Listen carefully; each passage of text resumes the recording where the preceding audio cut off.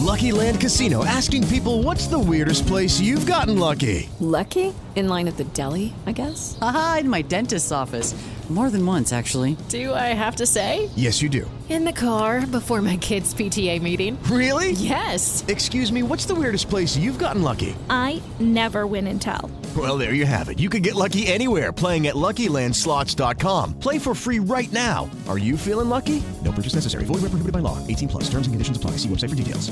Hello, it is Ryan, and we could all use an extra bright spot in our day, couldn't we? Just to make up for things like sitting in traffic, doing the dishes, counting your steps, you know, all the mundane stuff. That is why I'm such a big fan of Chumba Casino. Chumba Casino has all your favorite social casino-style games that you can play for free anytime, anywhere with daily bonuses. That should brighten your day a little.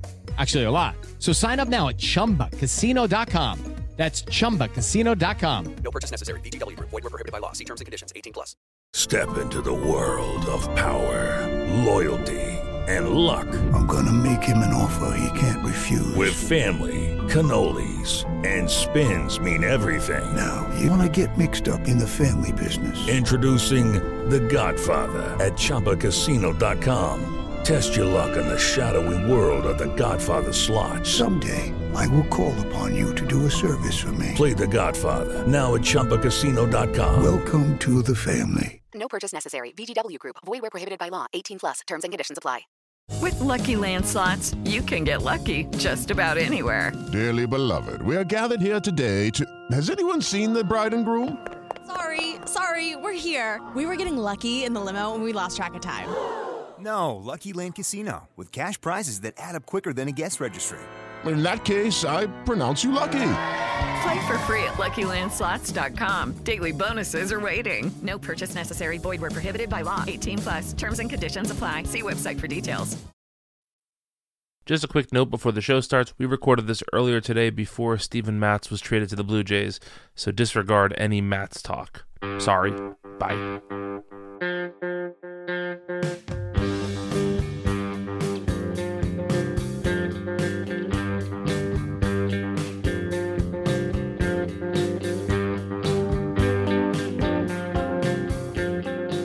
Ahoy Mets fans, welcome back to Amazing Avenue Audio, the show. My name is Brian. With me as always is Chris.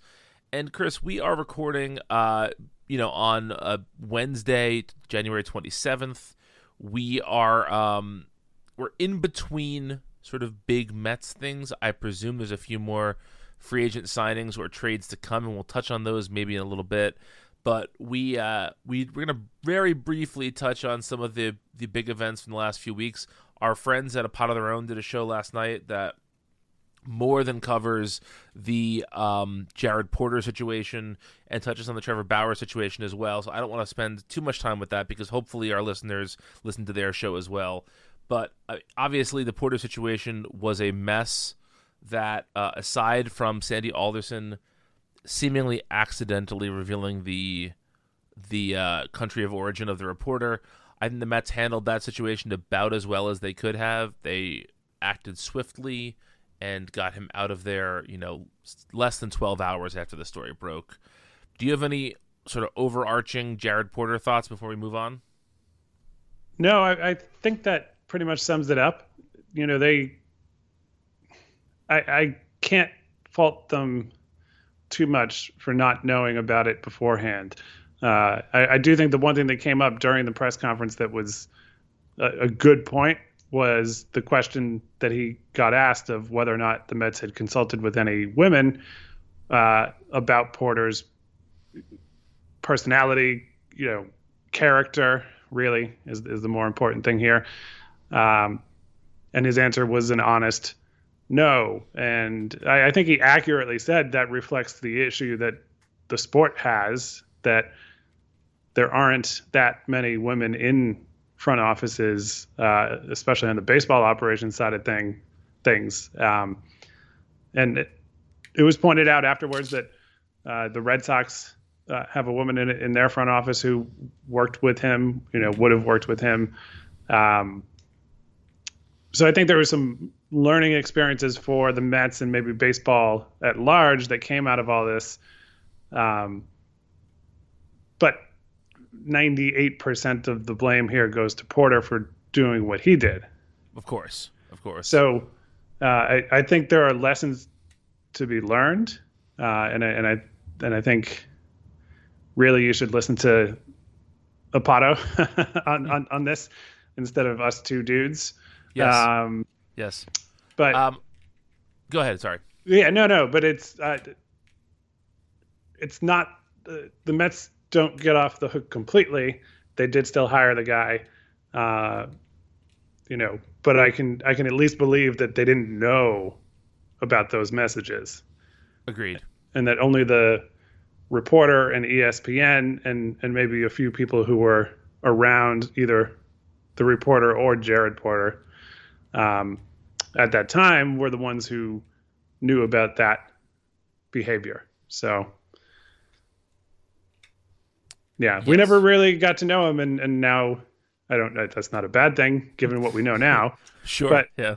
He barely even spoke during his introductory or the press conferences since. So, I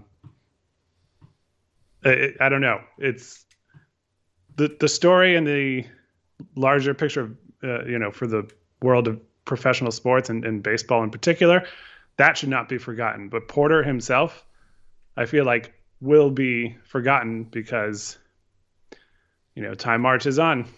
Yeah. Other general managers will step in. They will run the Mets, and he will be a blip in franchise history. So hopefully he will be the answer to a bar trivia question, like what GM traded for Francisco Lindor. Right. And that's it. That's the extent of his legacy. Yeah. Yeah, no, it's every other former Mets general manager. I mean, Steve Phillips, I don't know. I don't know if he necessarily looks better in light of this. But, the new worst manager in franchise history has been established. General manager in franchise history has been established. So yeah, but we should also say that the Mets today announced Zach Scott as the acting general manager, which was pretty much presumed, but now that is official. And Scott was reportedly the runner-up to the job, so it's not like the Mets are dipping too far into the into the recesses to get this guy. This is somebody they felt confident enough to hire and was, second in the running for GM. So hopefully he is going to work out fine. It is worth pointing out, and I would not be the first person to do this, the incredible symmetry of both Carlos Beltran and Jared Porter being fired after hiring but before a season for actions that happened before they were part of the Mets organization. 2 years in a row. Very, very strange how that happens. That almost never happens in sports, let alone in the same sport, let alone for the same team, let alone in back-to-back years. Yeah. How fitting that even in a new era of the Mets, that it would be them. Yes. To hire someone who is revealed to have behaved that way. Certain things transcend the, the changes that go on.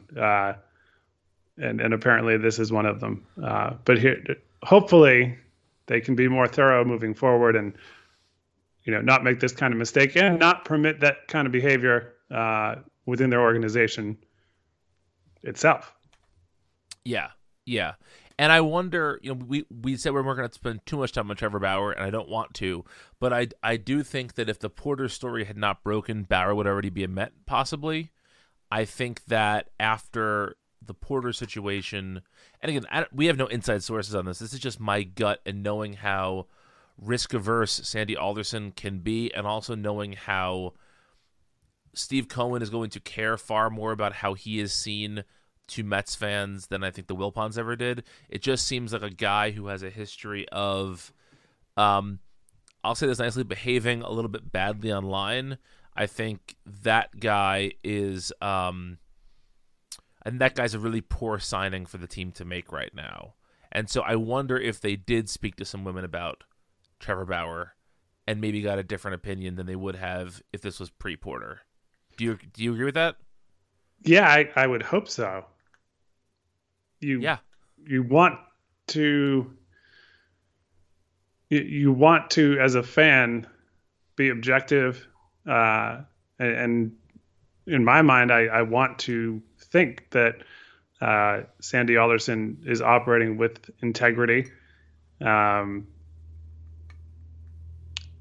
His reputation itself is certainly a very strong one in his decades working in baseball now. So obviously you have to be critical when necessary and think about the possibilities of his actions and his words. But this is a guy who's a former Marine and always been seen as sort of the steady hand, which is why he wound up as the Mets general manager when the team should have been really forced to sell when it was operating in post-Madoff mode. But you'd like to think there's something to that. Whether they sign Bauer or not, I guess will speak one way or another on that. Right, yeah. I think it was Mike Puma who had specified that, yesterday there was a lot of chatter on Twitter, started by Bob Nightingale, that the Mets had this crazy high AAV offer out to Bauer and all that. And Mike Puma clarified that whatever offer they made to Bauer was several weeks ago. So I hope you're right. You could look at that timeline and reasonably say that may have changed their behavior. But this version of the Mets, the biggest difference, aside from the actual moves they've made with their players so far, is that they've been very tight-lipped. Most of the news that's come out has either come out 5 minutes or 30 minutes before the Mets announce it themselves. So yep. So it's just hard. There's not a ton of insight into what their process has been and what their thinking has been from the night the Porter news broke until now regarding Trevor Bauer. And, to be clear, it's unfair. Nobody has accused Bauer of doing what Porter did, but just because they're different things doesn't mean that one is totally excusable in Bauer's case. Right. I think Bauer, it's kind of the perfect storm of everything. And again, we're not going to spend a ton of time on this, but I feel like Bauer had a good season in a shortened season. And that's one of only 2 good seasons he's ever had as a starting pitcher. So even if he was the most milquetoast, boring professional athlete guy, I would not necessarily think that you want to sign a guy coming off of a Cy Young season with that short of a track record. I mean, you could almost say the same thing for James McCann, but McCann is at a position where there is a higher premium on there's not as many catchers as there are starting pitchers. And so your catching options are going to be somewhat limited no matter what. And, it just seemed like, again, we don't have to relitigate the McCann signing now. But I think that Bauer would be probably an overspend no matter what. When you take into account his behavior online and offline, specifically his behavior around women, it's just something I would not want to touch with a 10-foot pole. And I have to say, the Amazing Avenue staff has been very, very vocal internally and forward-facing about our desire to not have Bauer on the team. And it's going to be very odd if he becomes a Met or very interesting, rather, to see how we all handle this. Yeah. Yeah. And I guess my last thought on it is just to your point, if you're the Mets, you can choose not to sign him for baseball reasons, non-baseball reasons, or both. Right. And you can present it that way if you choose to, give some information to a reporter to get that out there. And that'll address whichever kind of fan it is. Yeah, obviously that you could have fans that are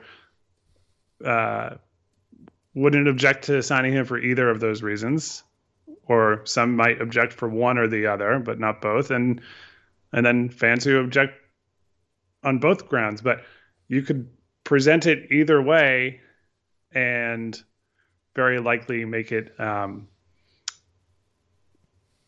make just as much of the fan base happy, if that makes any sense. That's Sure. not the most important part of this, but you could justify passing on him and letting the Angels pay more, the Dodgers, or whatever team. And you could absolutely justify it on either of those grounds. And I'm hoping that's what happens.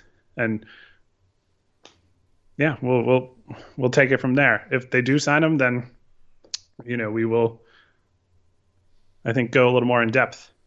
Yes, absolutely. But, the reason we wanted to get together and do a podcast today was we've been seeing a lot of people talking about what they're calling the Mets inaction this offseason and how they feel that the Mets have not done enough. And while I think that neither one of us would argue that the Mets have done enough yet this offseason, I think portraying this as a poor offseason is a really bad take. And we should just say we're not talking about the Porter stuff. I think that it's undoubtedly bad the Mets hired a sex pest, and it's undoubtedly good they got rid of that sex pest, right? We're not talking about that. We're talking about the moves that the team made. I think that because the Mets lost out on George Springer and lost out on Brad Hand, there is this perception that the Mets didn't do enough. And I just want us to I'm only going to mention the major league deals that they've done so far, but they signed James McCann to be the new catcher. I think almost everybody would say that's an improvement over Wilson Ramos, even if people would have rathered JT Realmuto. Due respect to that, I think I would have preferred Realmuto, but I think McCann is certainly an upgrade for what they were going into 2020 with. They have traded for Cookie Carrasco and for Joey Lucchesi. I think both of those guys are superior to Michael Wacha or Rick Porcello or Steven Matz, and potentially David Peterson, although we just don't know enough about Peterson yet, so I think it's a little bit early to say one way or the other, but those are both guys that have some upside. The amount of upside they have may differ from opinion to opinion, but they have some upside. They signed Trevor May, who instantly improves their bullpen considerably.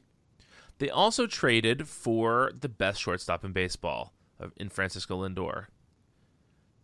I don't see how you can look at all of those improvements and not think the Mets thus far are having a good offseason. Am I forgetting a major move there, or is that just about all the major moves?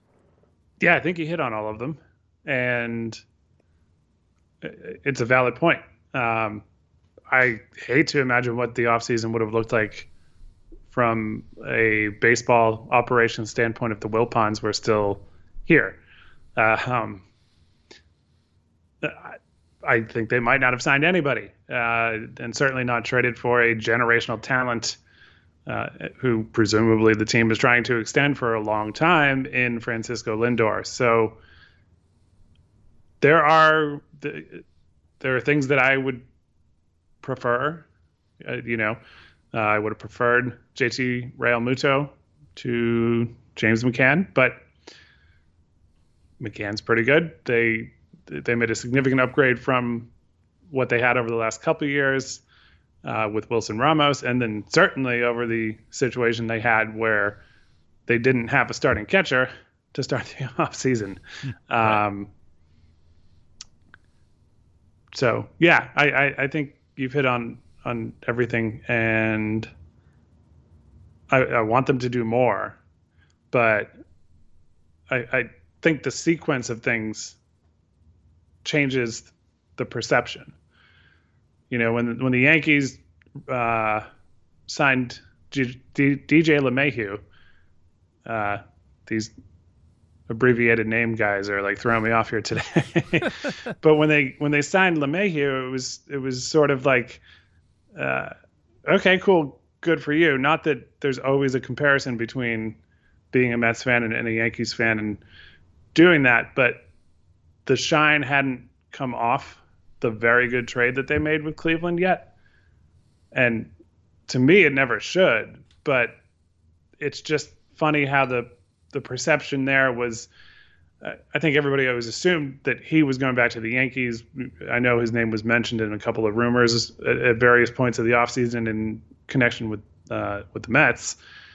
But the sequencing just seems to matter. If George Springer signed with Toronto when the Mets made the trade, and then LeMahieu signed with the Yankees, and then the Mets made the Lindor-Carrasco trade, I think the entire mood would be different. It would have been miserable, 3 weeks ago, a week and a half ago, at those points. But people would be feeling that high that they felt when the Lindor trade happened. That was probably the most exciting day as a Mets fan since the relevant games late in 2019, when Citi Field was rocking, the pandemic wasn't here yet, and the Mets were, sort of forcing themselves into the playoff conversation after having started the season poorly. Yeah. So I do think that matters. But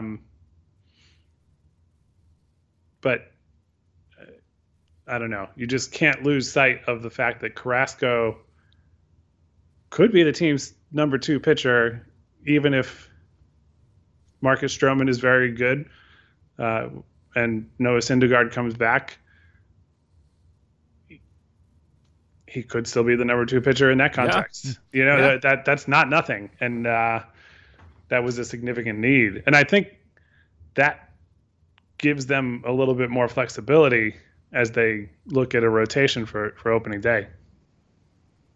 Absolutely. Yeah. And I think that, there have been a number of minor league deals, whether it's Jose Martinez that came in last week, 2 weeks ago now, I believe.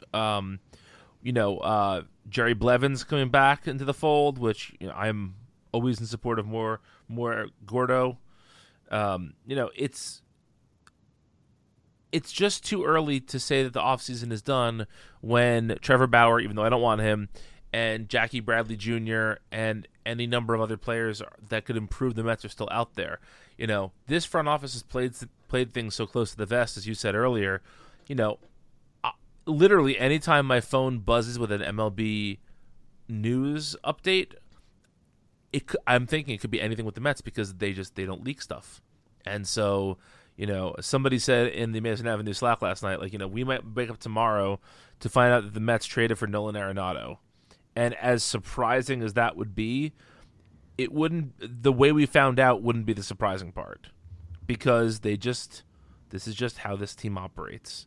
And so I have a really hard time saying this has been a poor offseason when you see how much the team has improved since opening day, or since it's rather the end of the season. And I also think that there's almost no other, and there's certainly no NL East team that has improved as much as the Mets have, right? I mean, and let's talk for a second about the 2 big players that got away. Brad Hand reportedly wants to close, and so that is why he did not sign with the Mets. Don't forget that Sandy Alderson said if he were in charge, he would have claimed Brad Hand off of waivers at the end of the season when he was placed there. So if you want to be mad at somebody for Brad Hand not being a Met, be mad at the Wilpons, because they probably did not allow Brodie Van Wagenen to do that, even when that would have made imminent sense. It would make sense at any time during the offseason, but it would have been so easy to do it. You would have done it for $10 million, which is $500,000 less than he's making now. So you want to blame somebody for Brad Hand not being a Met? Blame the Wilpons, because Sandy would have done that if he had been in charge at the time. And George Springer, sometimes money just talks. And the Blue Jays upped their offer to Springer, and the Mets weren't willing to go there. And that happens. And that happens to good teams. That happens to bad teams. That just happens. I don't think that lambasting the new Mets front office for not signing those 2 guys makes a lick of sense when you look at the context there. And look, they're hopefully signing Lindor to a long-term extension. They're hopefully entering into extension talks with folks like Conforto and maybe Syndergaard, maybe Stroman. So while there's a lot of money in the Mets or in the Mets radar right now, there's also a lot of places to spend that money that fans would be upset if they couldn't do. And I think that Springer, with his sense, hang on a second, Aaron Loup has been signed by the Mets. All right. So the Mets have a new bullpen piece, Aaron Loup. We'll talk about him in a minute.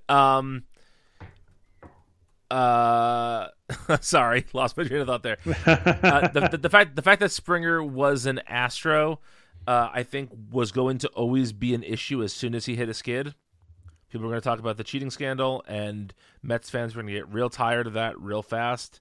And I think that if you talk to a lot of people, they would rather have Lindor as a Met long term, or rather have an extended Conforto or an extended Syndergaard than have Springer. And as much fun as it would be to just be able to sign everybody all the time, that's not how it works. And I'm not making excuses for the front office. I don't. I think there have been some things they messed up, but I do not think that it's been as bad as people have been saying it has been. Yeah. And look, this is something that I think has been on my mind the entire way that we had to think about payroll and to obsess over every dollar of it and everything for a decade and a half before Steve Cohen bought the team.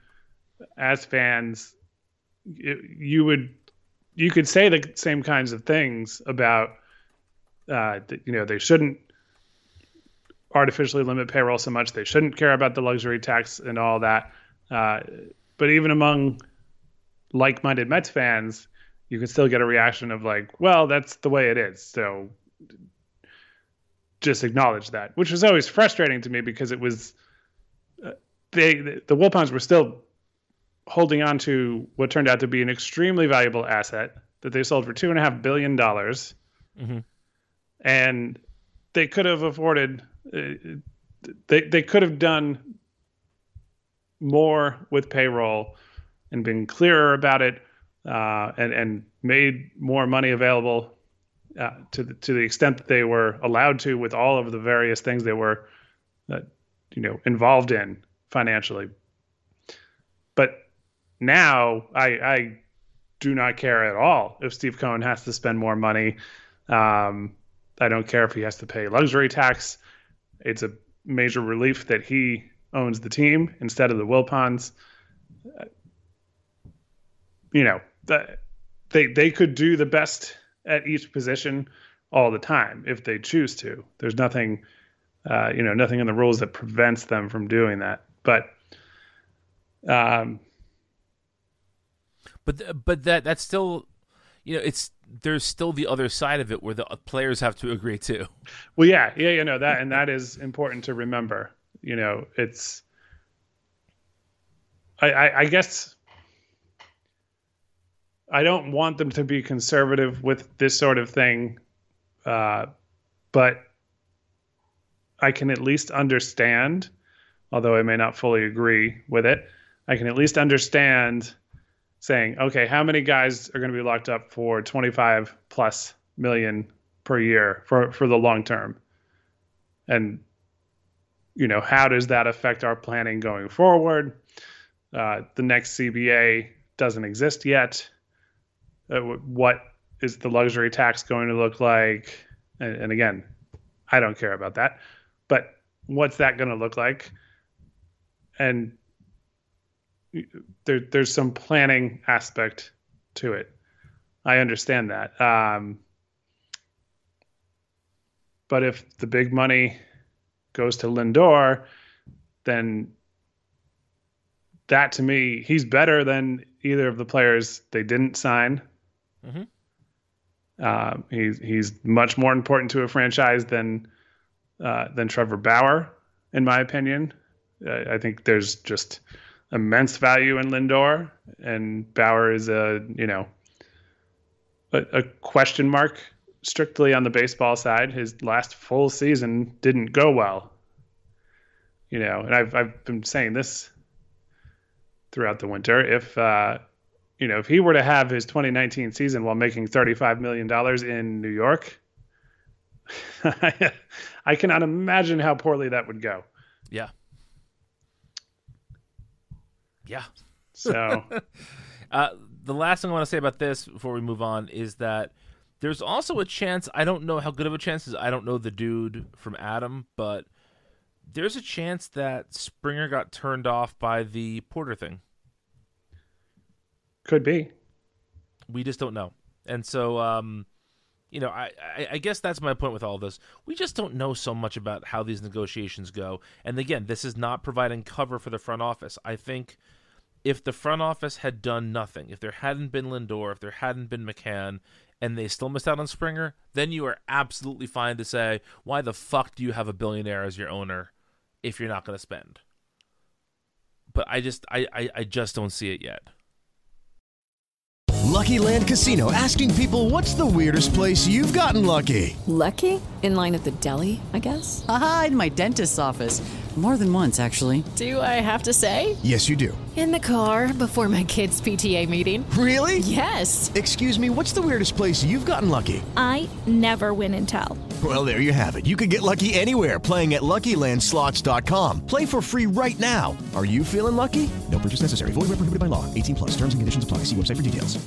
Judy was boring. Hello. Then Judy discovered ChumbaCasino.com. It's my little escape. Now Judy's the life of the party. Oh, baby, mama's bringing home the bacon. Whoa, take it easy, Judy. The Chumba life is for everybody. So go to ChumbaCasino.com and play over 100 casino-style games. Join today and play for free for your chance to redeem some serious prizes. ChumbaCasino.com. No purchase necessary. Void where prohibited by law. 18+. Terms and conditions apply. See website for details. So Aaron Loup is a Met. We found out about this. Again, talking about the timeline here. Anthony DiComo tweeted at 2:33 p.m. that the Mets are zeroing in on Aaron Loup. Then the deal was announced at 3:40 p.m. I'm sorry, 3:38 p.m. So, yeah, essentially 1 hour and 5 minutes later.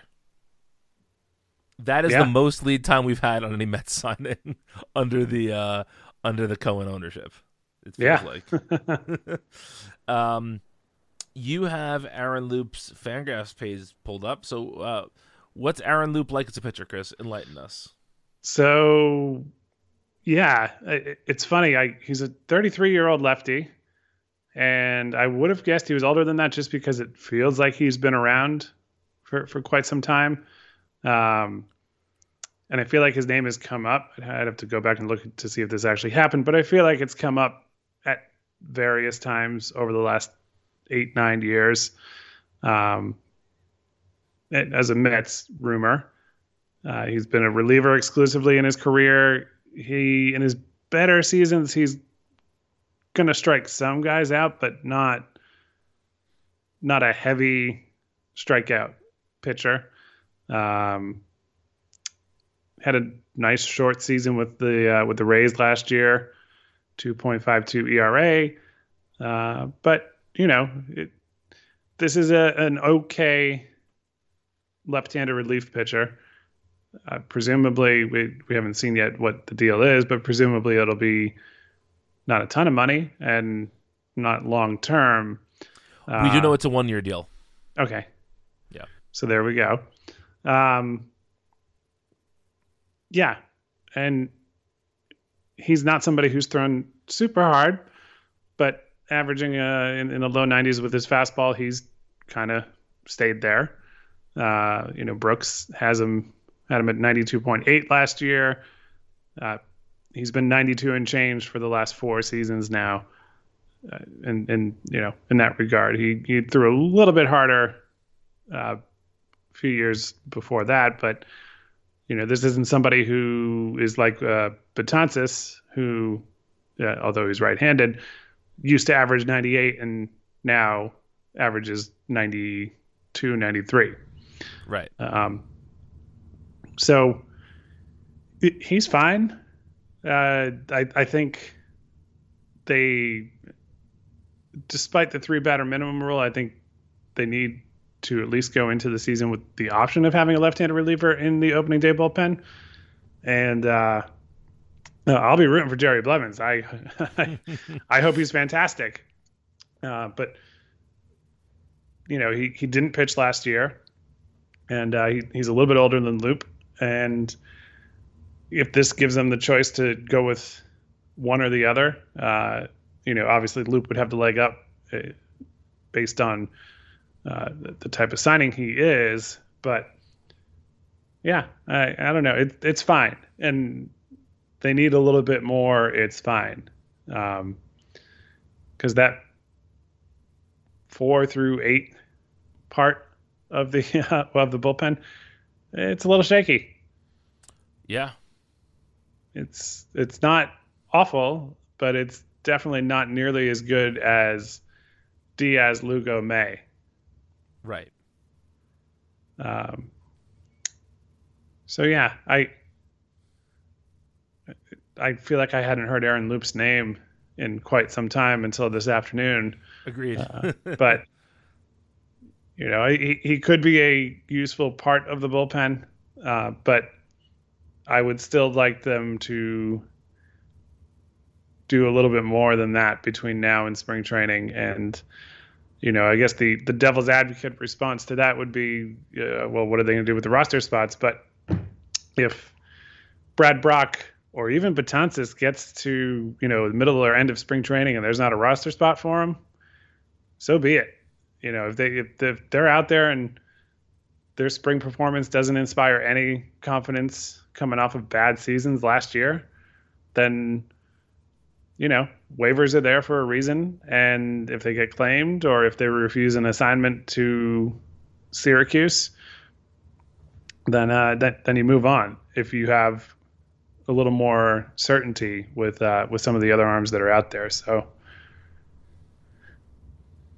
yeah, I agree with all of that.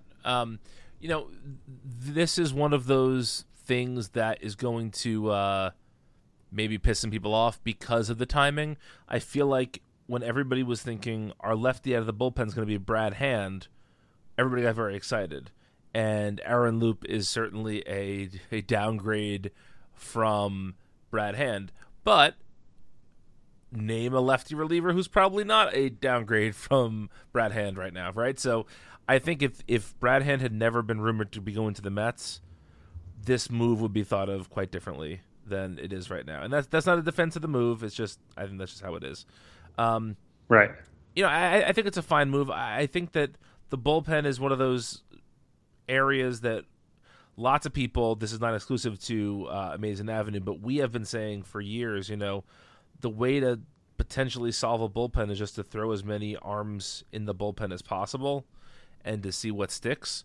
And so if this is one of a flurry of moves that happens over the next few weeks that brings people into this bullpen situation, that's a good thing. And again, I don't think that this is, if this was the Wilpons, this would have been their one bullpen move for the year. or Trevor May might have been the one bullpen move for the year. This is not that. I have no strong opinions on Aaron Loop, and for the likely 5th or 6th guy out of the bullpen, that's probably fine. Yeah, it's again 1 or 2 more it's fine signings would be nice. One more exciting one would be nicer. Mm-hmm. Yes. In the bullpen specifically, but yeah, if he's in the major league bullpen, it's something that you can not lose any sleep over. So yeah, agreed. So on this topic, the Mets have now added a lefty to the bullpen. What else do you feel like the team absolutely has to do before opening day? Is there a move or two that you think is more or less essential? And if so, do you have people in mind for those roles? Well, I do think a pitcher a starting pitcher who would make significantly less money and require fewer years than Bauer would be nice to bring into the fold. I liked the trade for Lucchesi. He, Peterson, and Steven Matz, I think, are all capable of being back-end major league starting pitchers, but I would love to bump everybody down even one more spot on that depth chart. If those three pitchers were competing for the fifth spot in the rotation, and you had penciled in DeGrom, Stroman, Carrasco, somebody new, and then a three-way competition for that 5 spot, I'd be more comfortable. I don't have super strong feelings about who that should be. I know Jake Odorizzi's still out there. He might be among the more expensive options. Not that he would be, the highest paid pitcher on the staff even, but he might take a little bit more of a commitment. But there are still quite a few free agent starting pitchers, and whether it was James Paxton, I have no idea what Tanaka's market looks like. Obviously, you'd have rumor is he's going back to Japan. Oh, really? Yeah. Okay. Well, never mind. You'd have the whole ex-Yankee factor there. You were running errands today while all this stuff happened. So, but Taijuan Walker is another guy. Trevor Williams, I think, was briefly linked to the Mets, specifically with Porter's involvement before he was fired by the team. I don't know if there's still any interest there. There are enough pitchers out there who you could reasonably bring in and say, they're as good of a bet or a better bet to be a solid number 4 or number 5 starter on the team and not be in a spot that, sorry to bring up Bauer again, but one of the things that we heard was that if they were to sign him, they had a trade lined up to basically trade Steven Matz away because of his $5 million salary. I am over watching Matz, but I will, I acknowledge that he could still be a useful starting pitcher.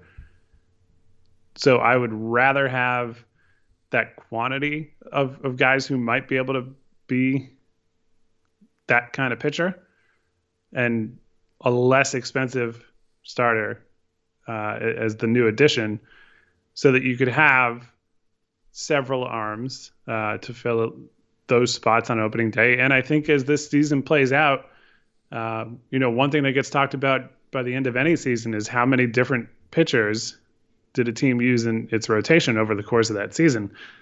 And coming off last year when people barely played, I think those numbers might be as high as they've ever been this season. Even if you're not dealing with injuries, fatigue has to be somewhat of a factor if the workload of last year matters at all. And one thing that's been pretty consistently mentioned in the baseball world is the idea of last year's workload having some impact on what you're doing this year.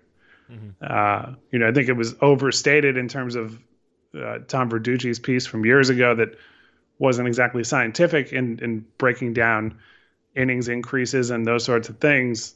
But as great as these guys are at being in shape and being athletes, I just won't be surprised if every team needs, 30 to 40 starts out of the 162 games that right now are on the schedule to be covered by somebody who wasn't in that opening day rotation because, plan A needs to skip a start. His arm is fine, but he needs to skip a start here and there. Try to balance things out a little bit. So the fact that the Mets have such good quality at the top of the rotation has me leaning more towards quantity at the back end. That makes total sense. That makes absolute sense. And I believe Lucchesi still has an option left, correct? Yeah. So he and Peterson can both be sent to Syracuse if necessary. And I know some people might lose it over Peterson going there to start the season, but if he's continuing to hone his craft in a few minor league starts and is the first person available when you have that need, that's not really a bad thing. Nope. So yeah, that's kind of my focus. And then the other two, I don't have anything super specific, but a backup catcher. I'm not buying Tomas Nido. I realize that he might just be the backup catcher. There aren't that many out there, but if they can bring somebody in to pair with James McCann, I'd like to see that. And I do think they need somebody who can play center field if needed on an everyday basis. And I know that if there's no DH, that Dom Smith probably loses the most playing time, and he's been an excellent hitter. But I think you at least need to have that option. A roster just kind of needs that kind of player. So yeah, nothing earth-shattering here. These are sort of the Mets' most obvious needs, but my preference would be that if the interest in Jackie Bradley Jr. is real, to me he makes a lot of sense for this team. Agreed. What about you? Any center field's the big one for me. I actually think that the Mets bullpen is going to be better than people think it's going to be. That isn't me saying I don't want them to sign a few more players. I think they should, but I think that if Diaz is closer to 2018 and 2020 versus 2019, I think that's going to be a major improvement for them over the course of a 162 game season. I think that Trevor May is going to be a really nice addition to the bullpen. I think having Seth Lugo as a permanent, or as permanent as you can be, member of the bullpen is also an improvement over last season. So I think that the Mets bullpen is going to be okay. I still would like them to sign another couple guys, of course, but but I think that the bullpen is in better shape than maybe I was thinking it was just a few weeks ago. The more I think about it, the more I'm not okay with the bullpen, but I feel better about the bullpen than I did before. I would love to see another starting pitcher or two added on either maybe one major league contract, maybe a couple of minor league deals. I had written yesterday about a couple of players the Mets might bring in, one of which is Colin McHugh, who did not pitch in 2020 because of an elbow issue, but I think that there are enough of the Colin McHugh types out there that you could probably bring in one or two guys of that ilk for very little money, just for depth, and maybe one of them has a fantastic spring, and then you go from there. Either as a long man or a swing man who would be, in your bullpen but could start games here and there, or there's an outside shot, I suppose, that McHugh could, win the fifth starter job, although I wouldn't necessarily bank on that. Jackie Bradley Jr. makes too much sense for the Mets not to do, especially with them losing out on Springer. It just seems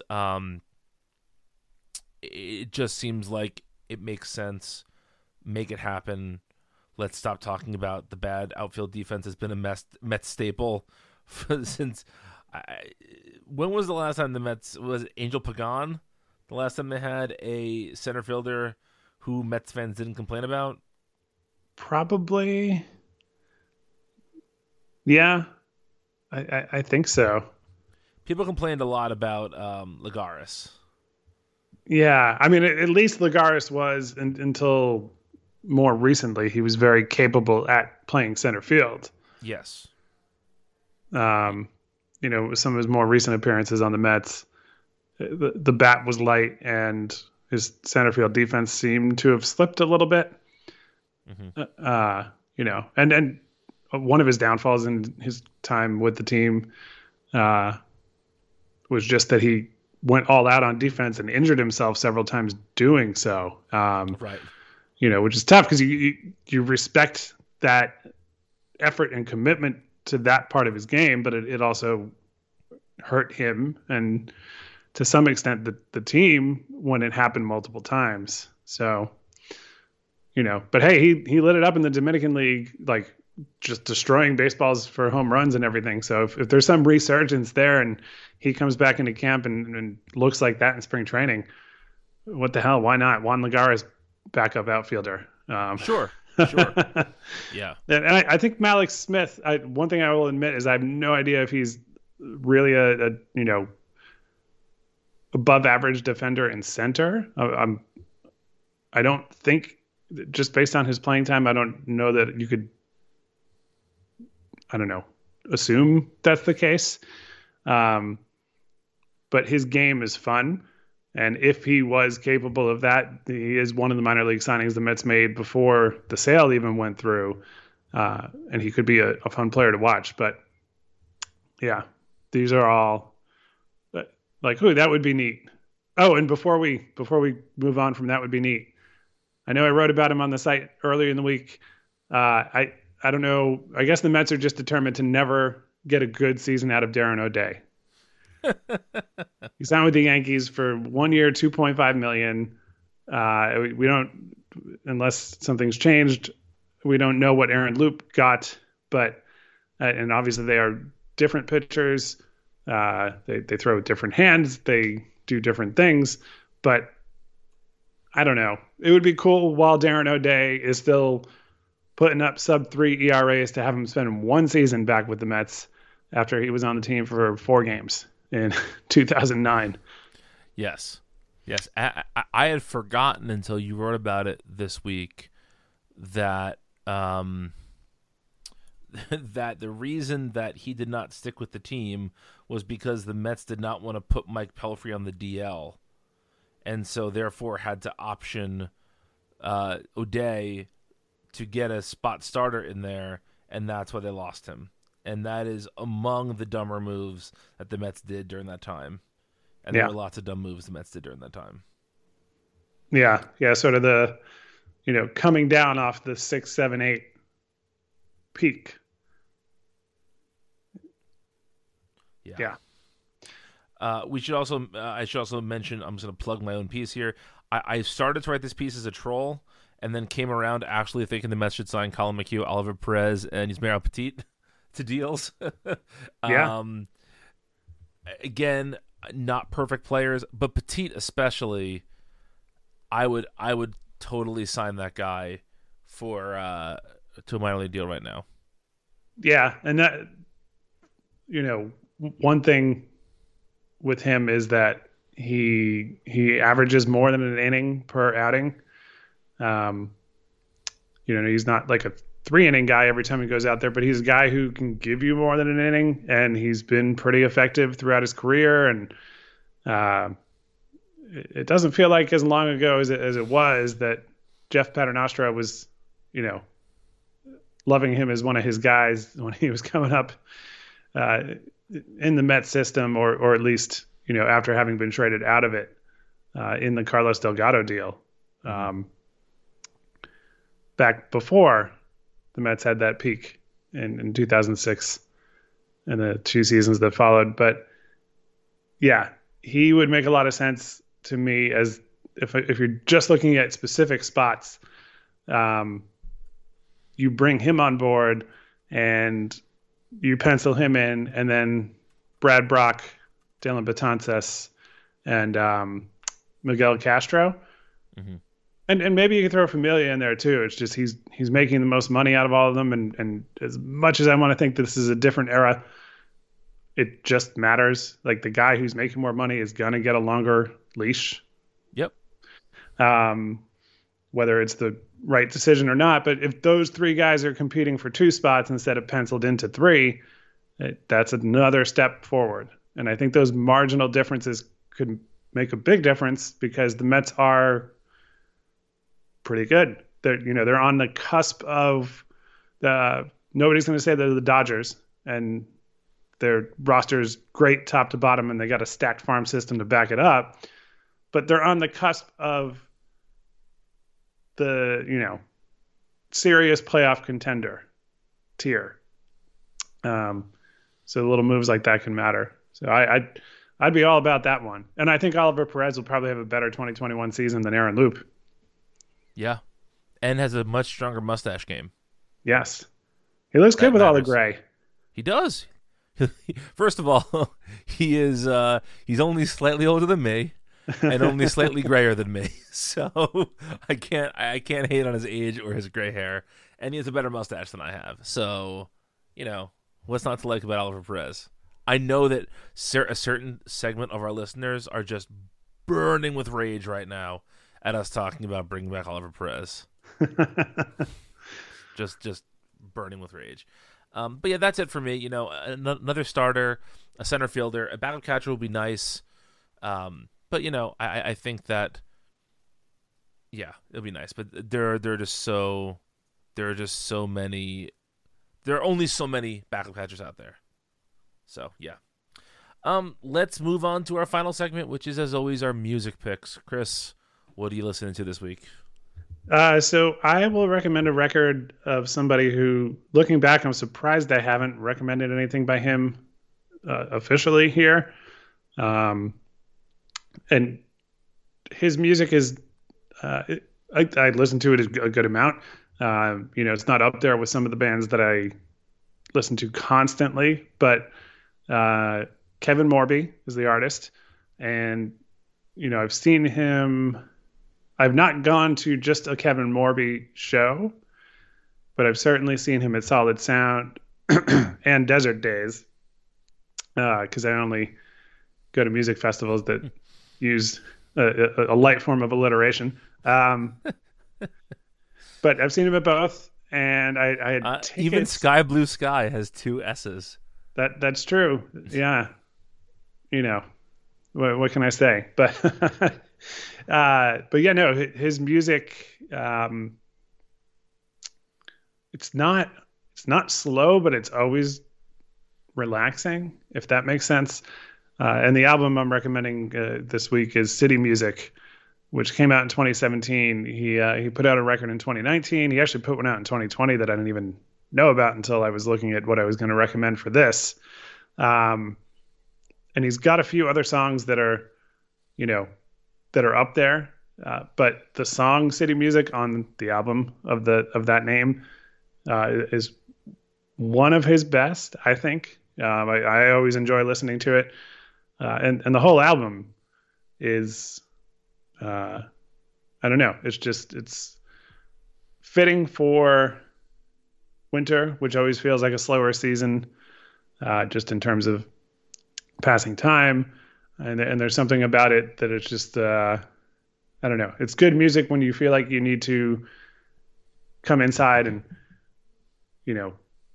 warm up, and the temperature's been dropping outside a little bit more over the last couple of weeks than I think earlier. So just seems like a good fit. So yeah, there you go.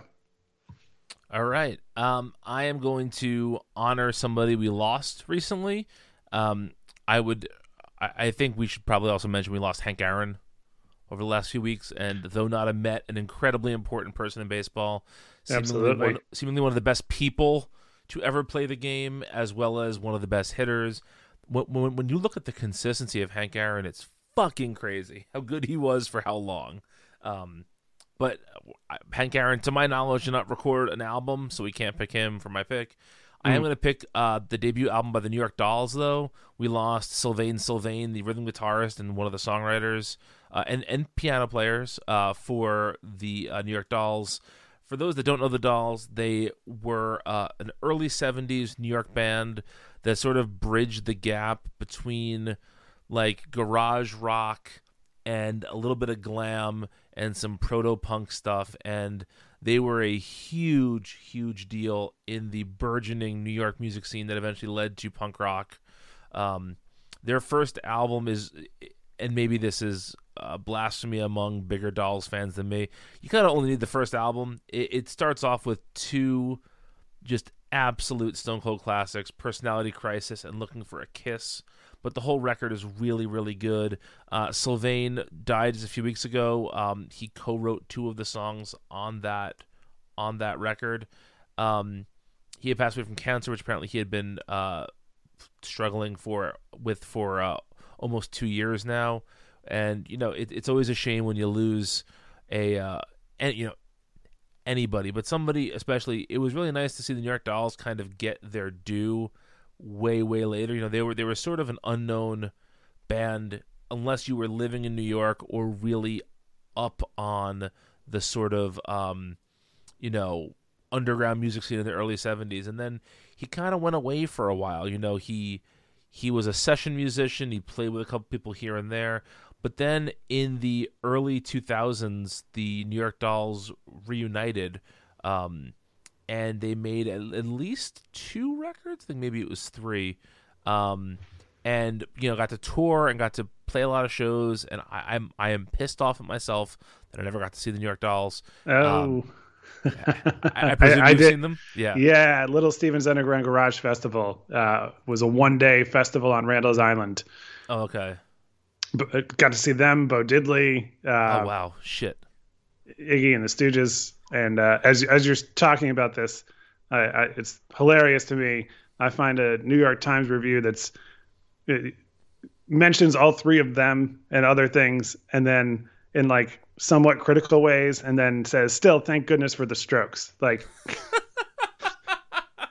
what a fucking perfect New York Times music take. Anyway, sorry to interrupt. No, it's fine. I did get to see him and them, so I'm fortunate for that. Yeah, but yeah, it's just nice to see people get their due, even if it's later when their skills maybe have diminished a little bit. I don't think any of those Dolls records from the 21st century hold a candle to the self-titled one. But, I also haven't listened to them a ton. I've heard them all, but I haven't listened to them a ton.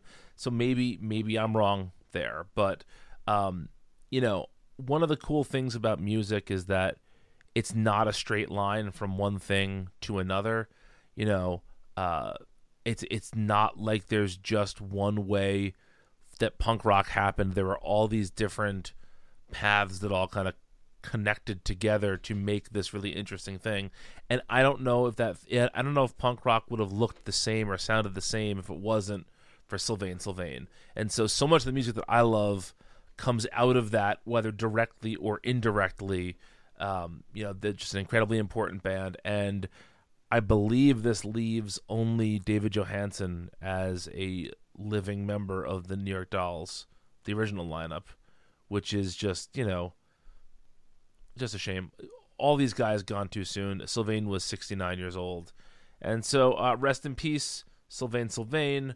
Check out the New York Dolls self-titled record.